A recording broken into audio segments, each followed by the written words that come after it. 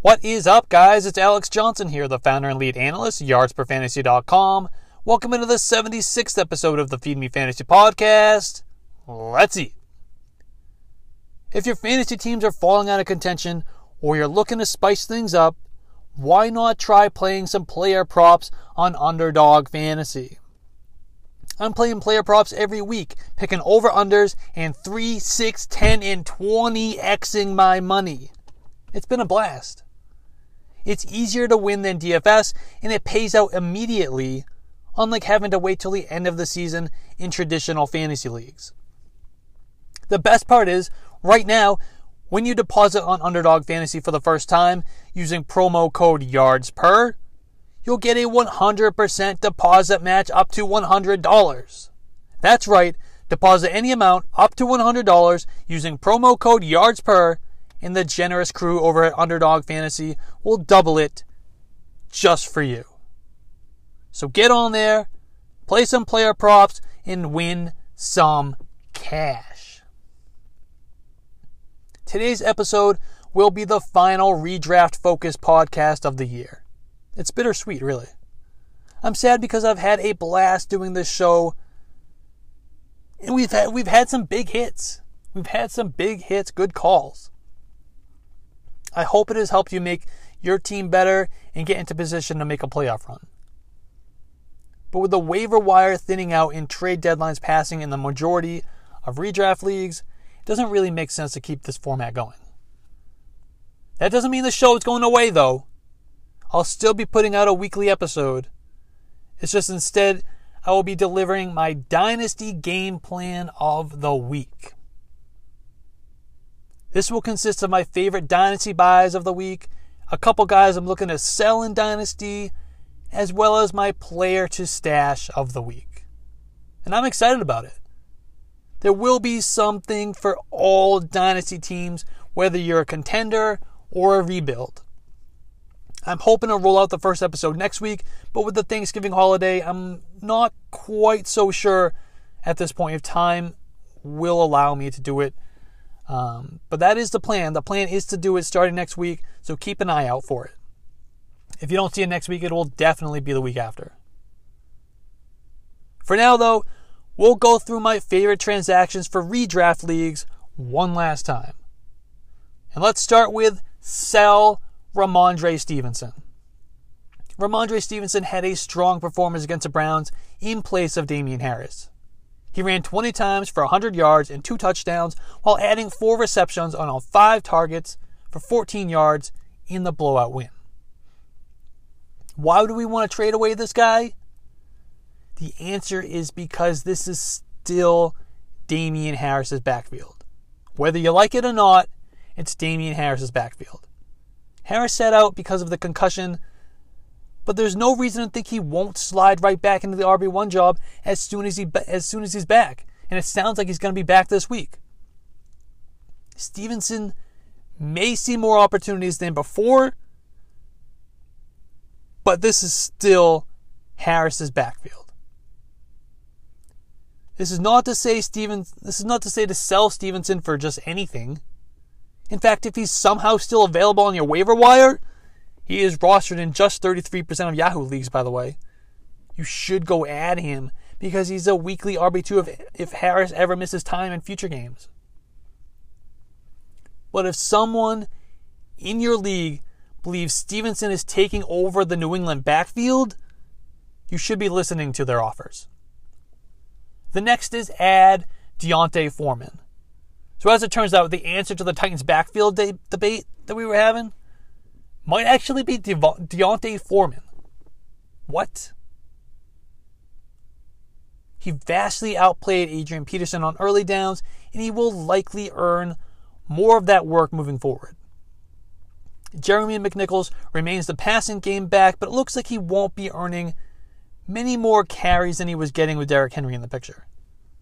Foreman led the Titans backfield on snaps, though, not by much. Foreman had 35% of the snaps, Peterson 33%, McNichols 27%. Foreman also led in carries with 11.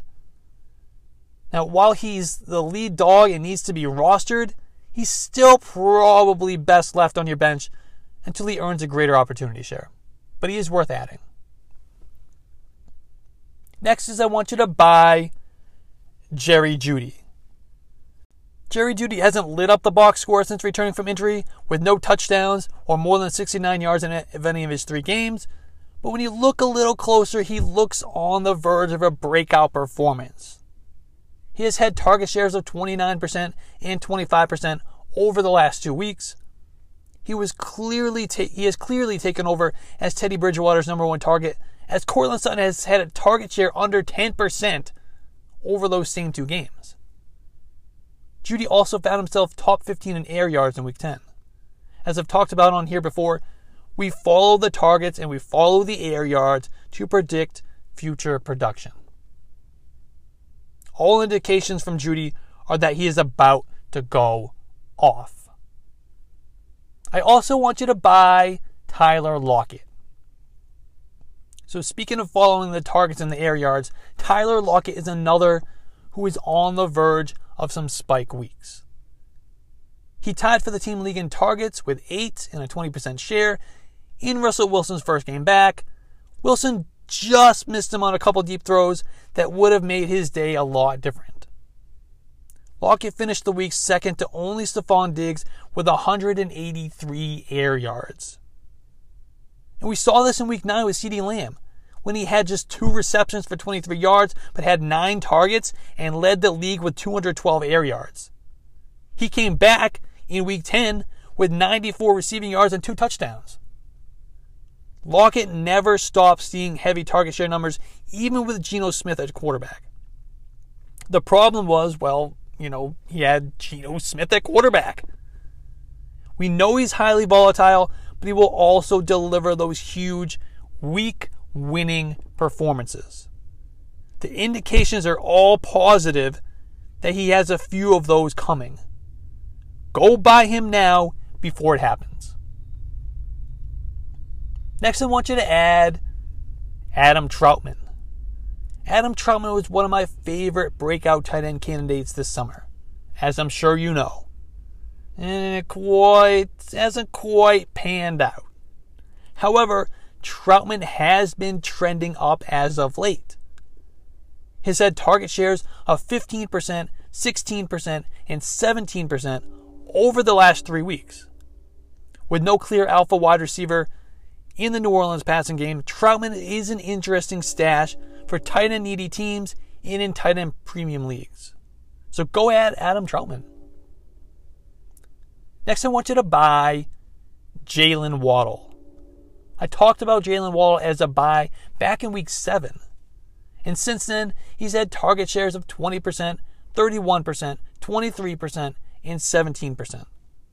He even got the air yards in Week 9, finishing top 15 among all players.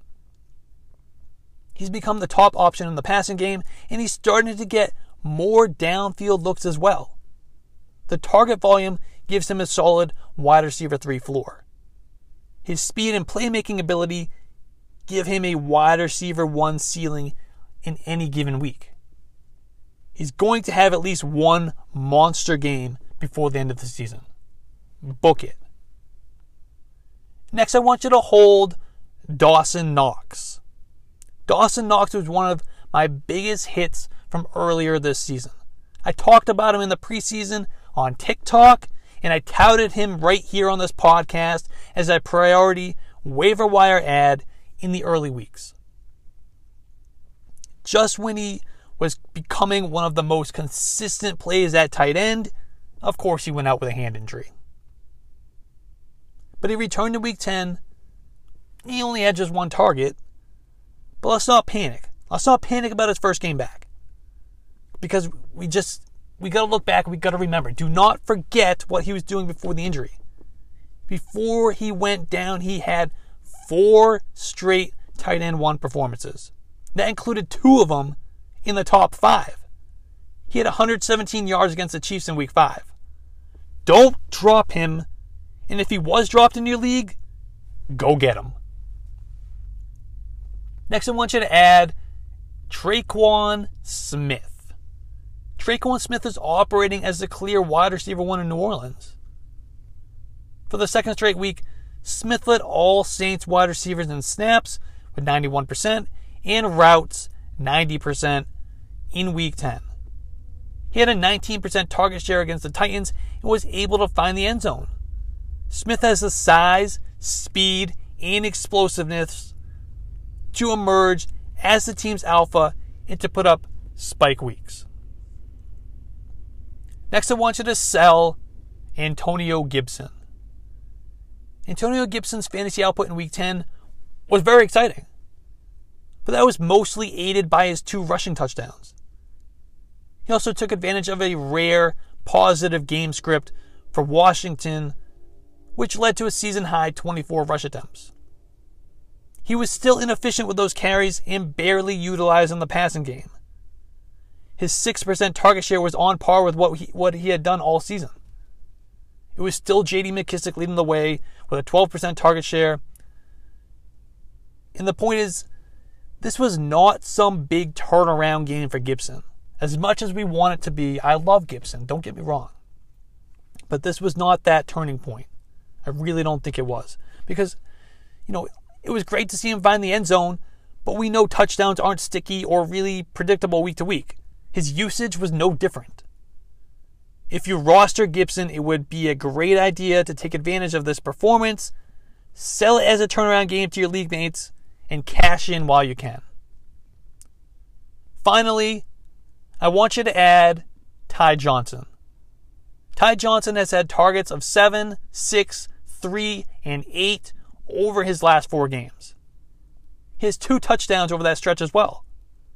Johnson is being highly utilized in the passing game, which has made him a solid flex play with a good floor in fantasy football.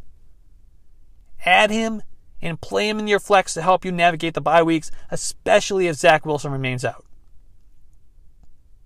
But that's going to be a wrap for today, though. If you're not already, please follow me on Twitter at @A_JohnsonFF and the site at YardsPer. Please be sure to subscribe so you don't miss the next episode. Also, please be sure to rate and review. It really does help me out a lot and is much appreciated. And go download the Yards Per Fantasy app right now and give us a 5-star rating and review over there, too. Thanks, guys. Cue that music.